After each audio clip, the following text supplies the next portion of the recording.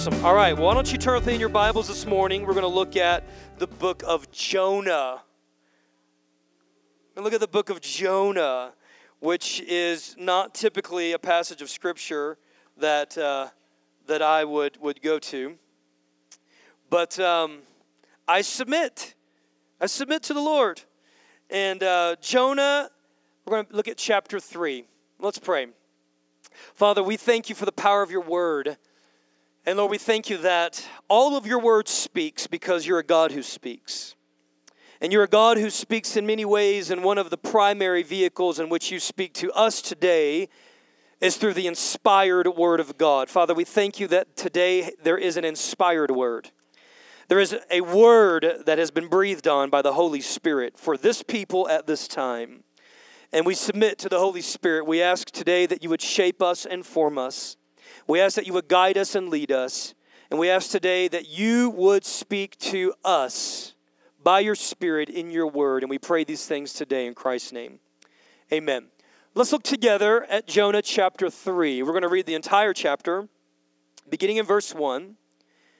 Then the word of the Lord came to Jonah a second time. Go to the great city of Nineveh and proclaim to it the message I give to you. This is God speaking to Jonah. And you'll notice here, for those of you guys who are new to the book of Jonah, this is the second time. We're going to break this down here in a minute. This is the second time that God ends up speaking to Jonah about this particular assignment. Verse 3, Jonah obeyed the word of the Lord, and he went to Nineveh. Now Nineveh was a very important city. A visit required 3 days. On the first day, Jonah started into the city, and he proclaimed, 40 more days, and Nineveh will be overturned. The Ninevites believed God. They declared a fast, and all of them, from the greatest to the least, put on sackcloth. I love this. They believed God.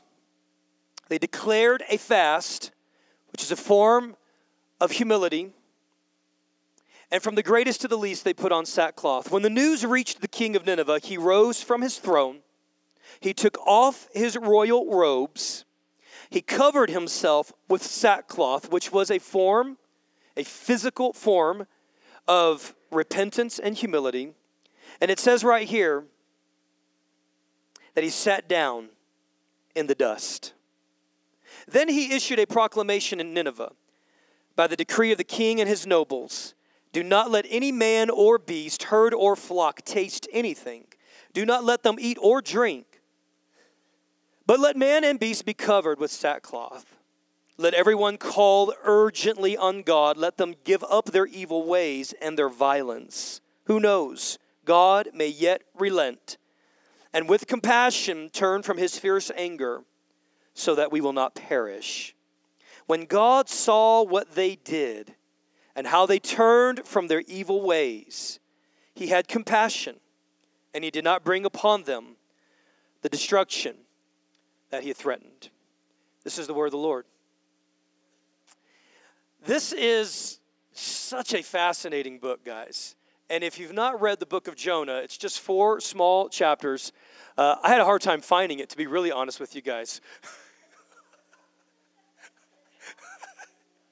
Don't be sitting here acting so holy. You don't know where Jonah is either, okay?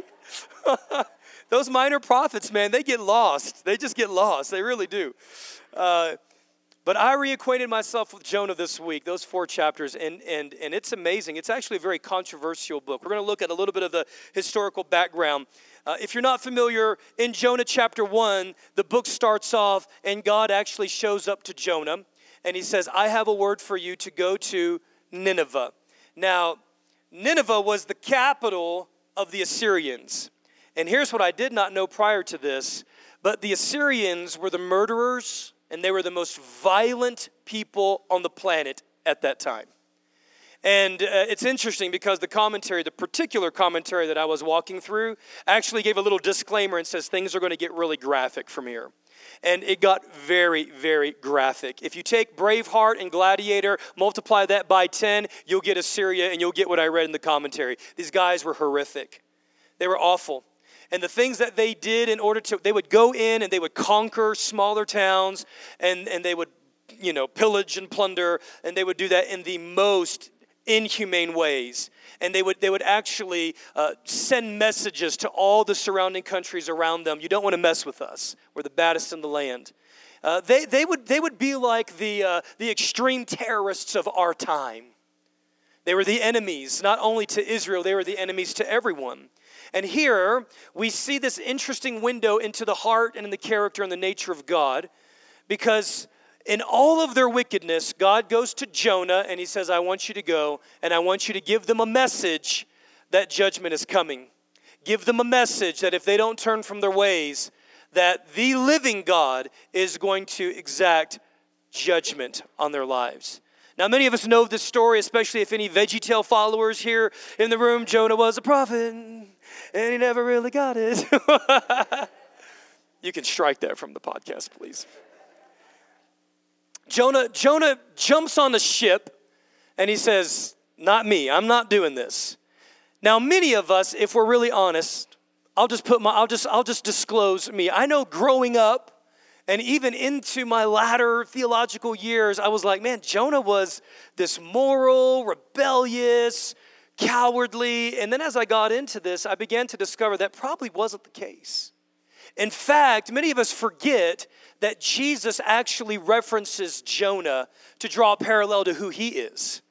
He's talking to the people of Israel. Jesus is talking to the people of his time, and he is saying, you guys are all looking for a sign, but the only sign that I'm going to give you is the sign of Jonah, who hung out in the belly of a whale for 3 days, and in the same way that Jonah came out of the belly of the whale in 3 days, the Son of Man is going to resurrect from the dead. And you're like, why would Jesus, of all of the characters, man, use Joseph? Joseph was awesome.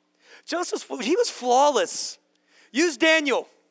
Use the 21-day faster guy who, use Esther, use anybody. Why Jonah?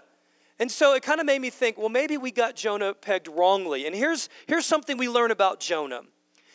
What we find as we study the Old Testament is we actually find this pattern of call and response, that when God calls a prophet, male or female, and he assigns them with a very difficult task, with the exception of probably a Joseph or Daniel, because those guys are just the goody two-shoes in the Old Testament. All right, what you typically find is you find what many commentators call prophetic resistance. What is prophetic resistance? Prophetic resistance is saying, God, this is too difficult for me to carry. And in their humanity, they begin engaging on a personal level with God about the reality of the difficulty of the assignment. Anybody been there before? Okay? Like, God, this I don't know, I'm sure if I want to do this. Now, I think that some of us don't do that because of the view and the vision of God that we have, that we assume that we can't have those kinds of conversations. But what we do not find in Jonah is that God never rebukes Jonah. And what we also do not find, contrary to popular opinion, is that God did not send the whale to punish Jonah. Jonah was actually committing suicide. What happens in the story? Jonah jumps on a ship, and then this massive volatile storm comes. And all the people that are on the ship that do not know the living God, they begin inquiring, and they say, because the people of that time, they were very religious, they were very spiritual, they were very superstitious. All of the other cultures and all the other peoples believed in multiple gods. Just think of the Greeks and the Greek gods. That's kind of the milieu. That's the cultural ethic of the time. And so these guys are saying the gods must be angry with us. And so they start doing everything they know to do practically, throwing stuff off the ship. The storm is not subsiding. They know something of spiritual nature is taking place here. This is not just a normal sea storm. And then so Jonah sheepishly comes forward and he essentially goes, guys, this is my fault. This is me. It's mine. I should have told you that before he threw the food and the tackle off. And it's amazing because all the people who do not know God, they, out of their own mercy and compassion, actually try to save Jonah's life. They're like, hey, listen, we're going to get you back to land. And he's like, guys, just throw me off. They're like, no, we're going to spare you. The storm intensifies. So much so to the point where they're like, what do? He says, guys, I'm going to walk the plank. Just kick me off. And so they don't want to do this, but they end up tossing Jonah. And it was a suicide mission. It was literally a suicide mission. When you look at Jonah chapter 2, you'll find language where Jonah is actually referencing different psalms and prayers of David. And he talks about actually sinking down to the bottom of the ocean floor. It was a suicide mission. And here's what I love. Can we find the last 2 verses of Jonah chapter 2? This is what I love in Jonah chapter 2. Let's throw those on the screen. But I, with shouts of grateful praise, will sacrifice to you what I have vowed. I will make good. I will say salvation comes from the Lord. Next verse. And the Lord commanded the fish, and it vomited Jonah onto dry land. Now what's going on here? God is the God of everything. He's the Lord of all. And when they tossed Jonah out of that ship, the scriptures say that God provided a fish. He provided a fish. This is crazy. This is crazy. What's equally as crazy to me is the thought of what this fish must have been like. My son's gotten into the show called Chasing Monsters. It's a pretty fun show. And it's basically this guy who goes all over the world trying to capture the biggest fish that are out there. So in my mind automatically goes to these monster fish. And I mean, imagine just the digestive system of being inside of a fish. You want to talk about, needing some Dramamine? You want to talk about a little motion sickness swirling around in the bottom of the ocean in a fish? Crazy stuff here. But somehow we have to dial in that this was not punishment. We have to dial in that this was not God striking Jonah down because Jonah was some rebellious guy. Jonah was afraid, and here's why he was afraid. He was afraid because he was in a catch-22 situation. He knew that if he goes to these terrorists, that's what they were terrorists, they were mercenaries, that if he went to these terrorists and they did not heed the word of God, what's happening to Jonah?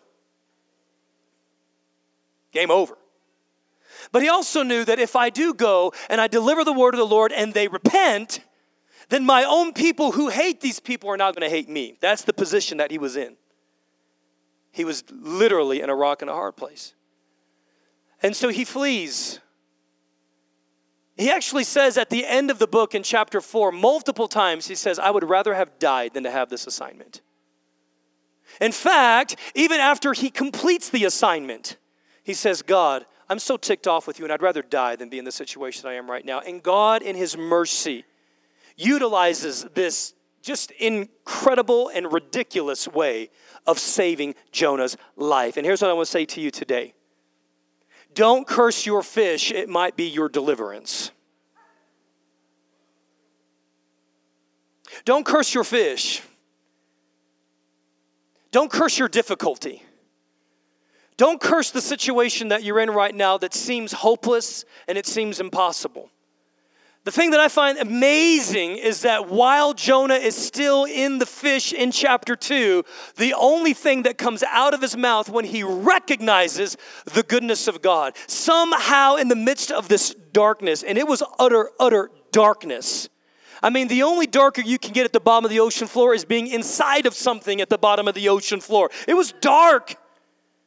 And here you'll find in chapter 2, all he does is thank and praise God for God's deliverance, even though deliverance had not come forth yet. Some of us, when things look like they are bleak and impossible, you know what you need to do? You need to praise God in the middle of your darkest hour. You need to praise God for his deliverance until you see his deliverance. You need to declare his deliverance until you see his deliverance manifest in your life. And again, don't curse the very thing that God might be using to turn some things around in your lives. God is the God of everything. God's the God is such a God that he can take the most difficult situations, the most crazy and confusing, the most despairing situations. He can use sickness. He can use death. He can use job loss. He can use disappointment. He can use the slander. He can use betrayal. He can use all of those things, and in the middle of those, pluck you out of those things and put you into something that seems like it is impossible, and he'll use that very impossible mechanism to bring forth deliverance in your lives. That's amazing. That's what we discover about God. But then we read in chapter 3 that Jonah then decides that he's going to be obedient. Fish spits him out onto land. Jonah comes onto dry land. The Lord says, I'm going to try this one more time. Hey, about that word thing that I want you to deliver, let's try this again. I'm going to give you another chance. And so, Jonah, I think this was a good decision. He decides to obey. And he goes to Nineveh, and here's what we find out about Nineveh. Nineveh is a very powerful city. It's also, to God, a very important city. Now, this is a city full of murderers and terrorists and bloodthirsty warmongers, and God says it's an important city. And what we begin to find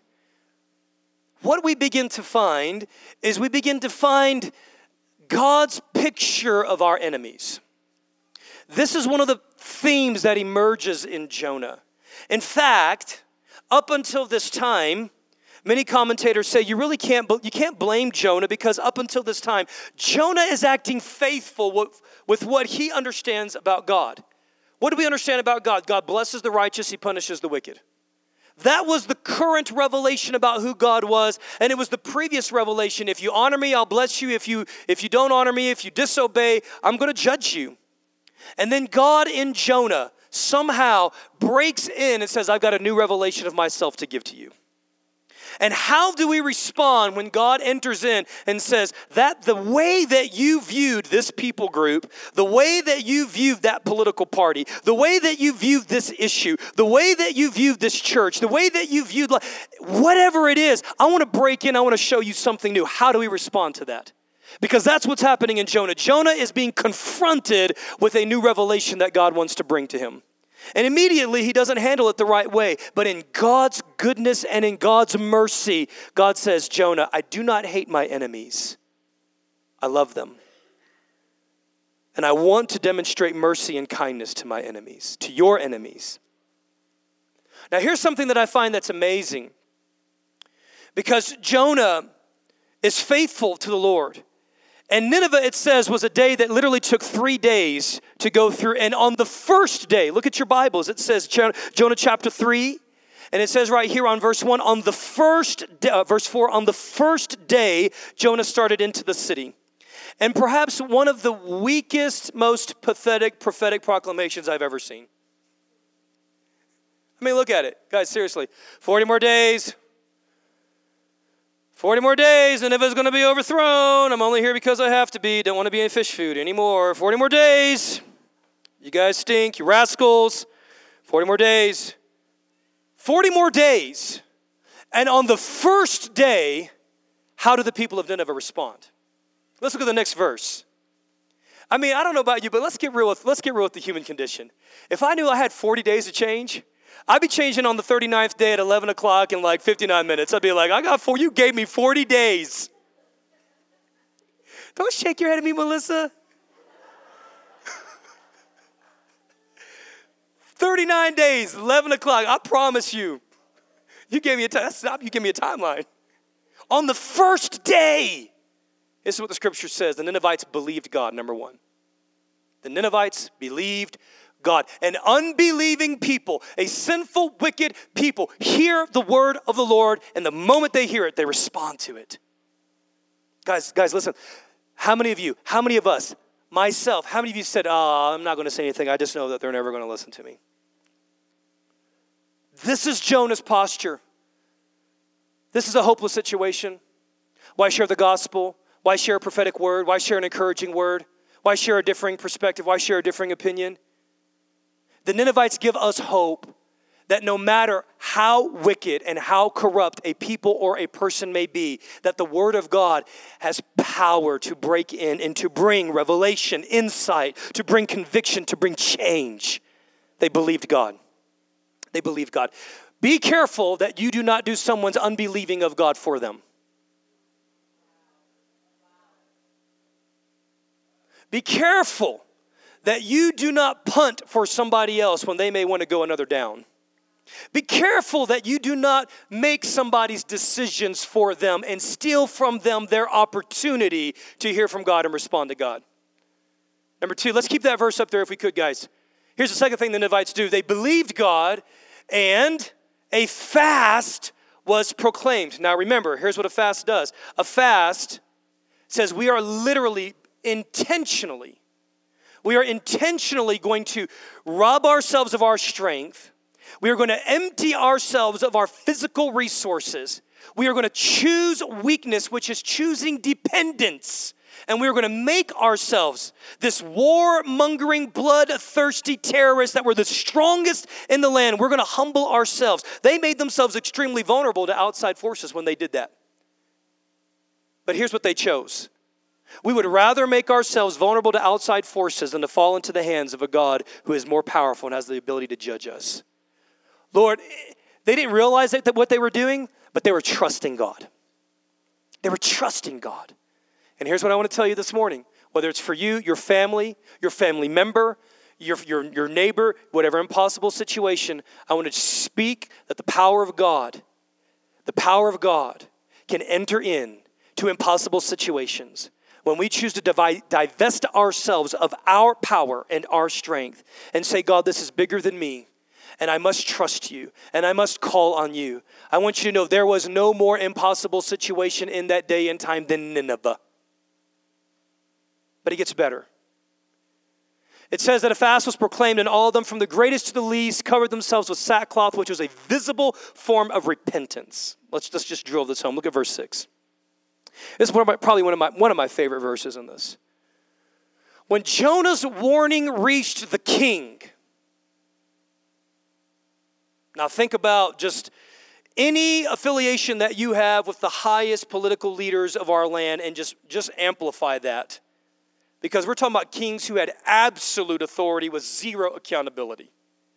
That's what's going on right here. There was nobody around that king to enforce this decree. This was total intervention by the revelation and the power of God. And when the news of this reached the king, he rose from his throne, which represents his authority and his power. He took off his royal robes, which represents his privilege. And he covers himself with sackcloth, and he sits down in the dust.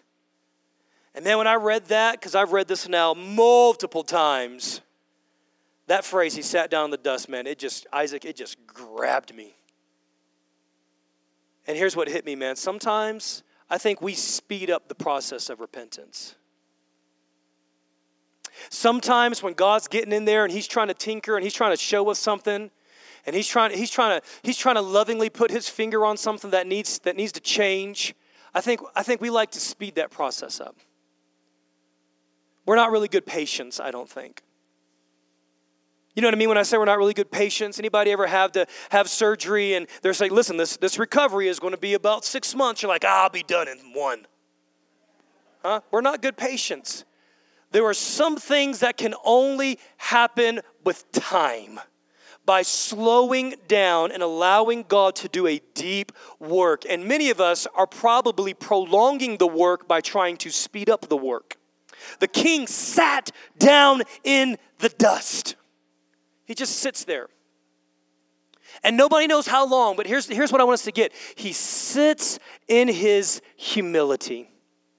He sits in his brokenness. He sits in his conviction. He sits in it. He sits in it. He lets it go deep inside of him till the transforming power of this message changes something in his life. And here's what I love, because the king says this. He issues a decree and he says, we're not going to eat anything because we don't know. God may change his mind. So he doesn't know the outcome. He's not trying to manipulate God. He's just responding to the conviction of the Lord in that moment. We find later in the New Testament that Paul actually talks about 2 types of sorrow. He talks about what's called worldly sorrow, and he talks about godly sorrow. And the worldly sorrow is that I'm sorry because I got caught. I'm sorry because, and all of you parents, you know exactly what I'm talking about. Right? You're sorry because you got grounded. You're sorry because you got a spanking. You're sorry because you can't go to your friend's house. You're not really sorry. You're sorry about the consequence. But that's not what godly sorrow is. Godly sorrow is, God, I want you to get down. There's something that is broken inside of me. There's something that's sick inside of me. There's a way that I have chosen that needs to be reformed. And I need to sit in this dust long enough.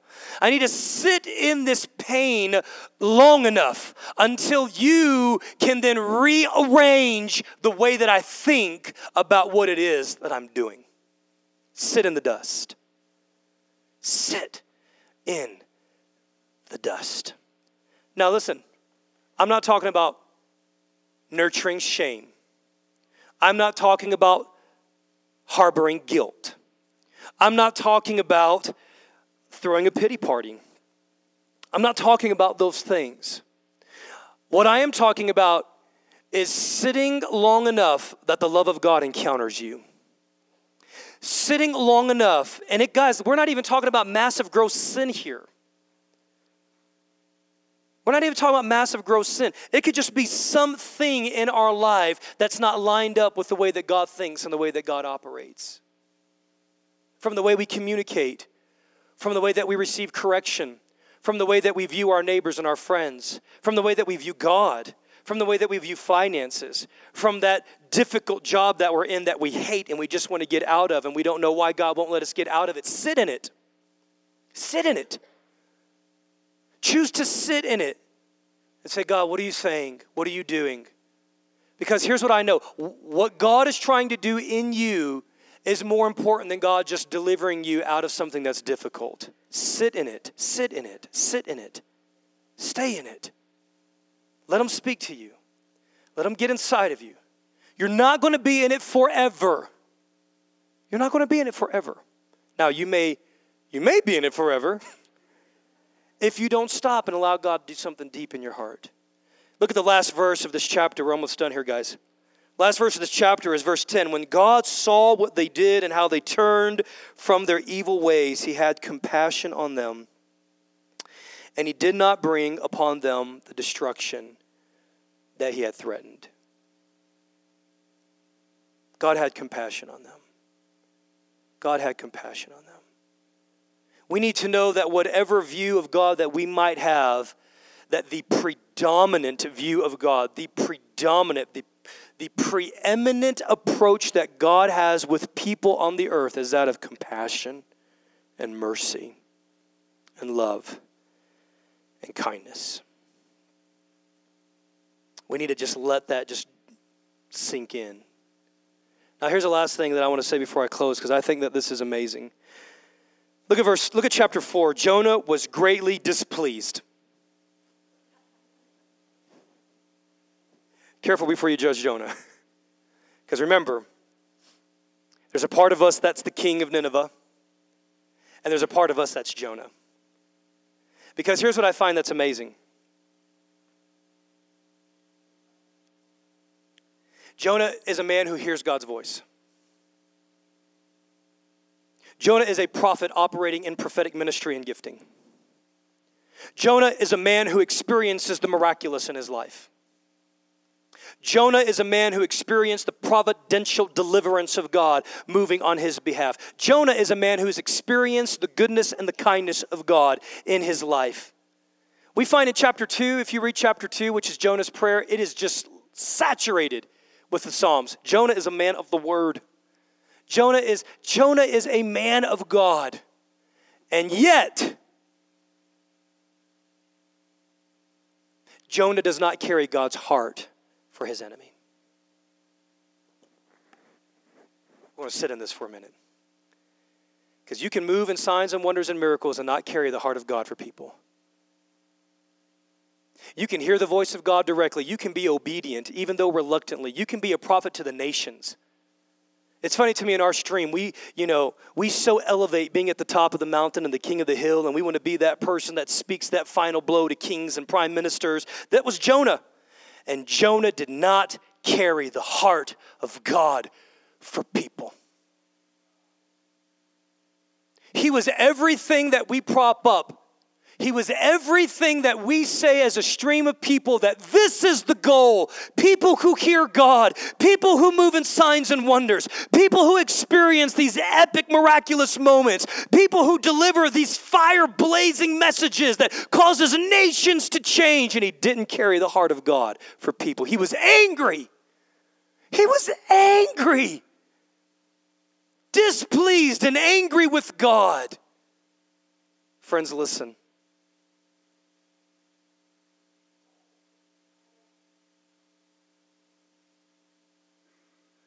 At the end of the day, I think the message of Jonah is, Jonah, I love your enemies. Come on up here, Jonathan.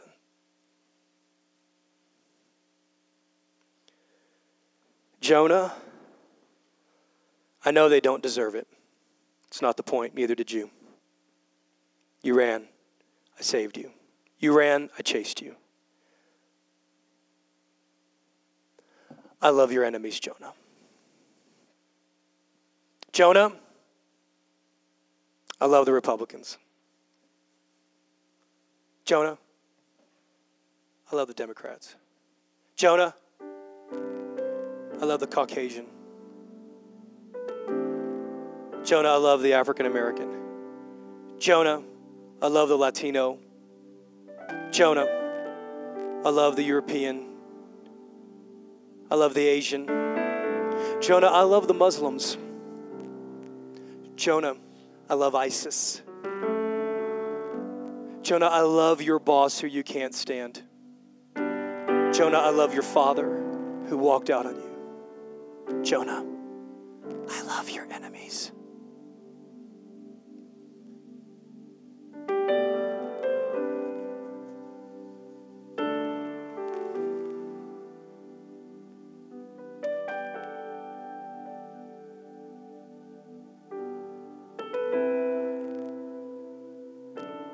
I don't want to settle for great stories without carrying the heart of God. I don't want to settle for these power encounters and not share the heart of the Father. I don't want that. I don't want that. I don't want that. Because at the end of the day, if we're really honest, some of all those things become more about us. Let everything that we do be motivated by carrying the heart of the Father for those who don't deserve it. Because remember, there was a moment when we didn't deserve it either. Guys, let's stand to our feet this morning. Thanks, Jonah. Appreciate your life.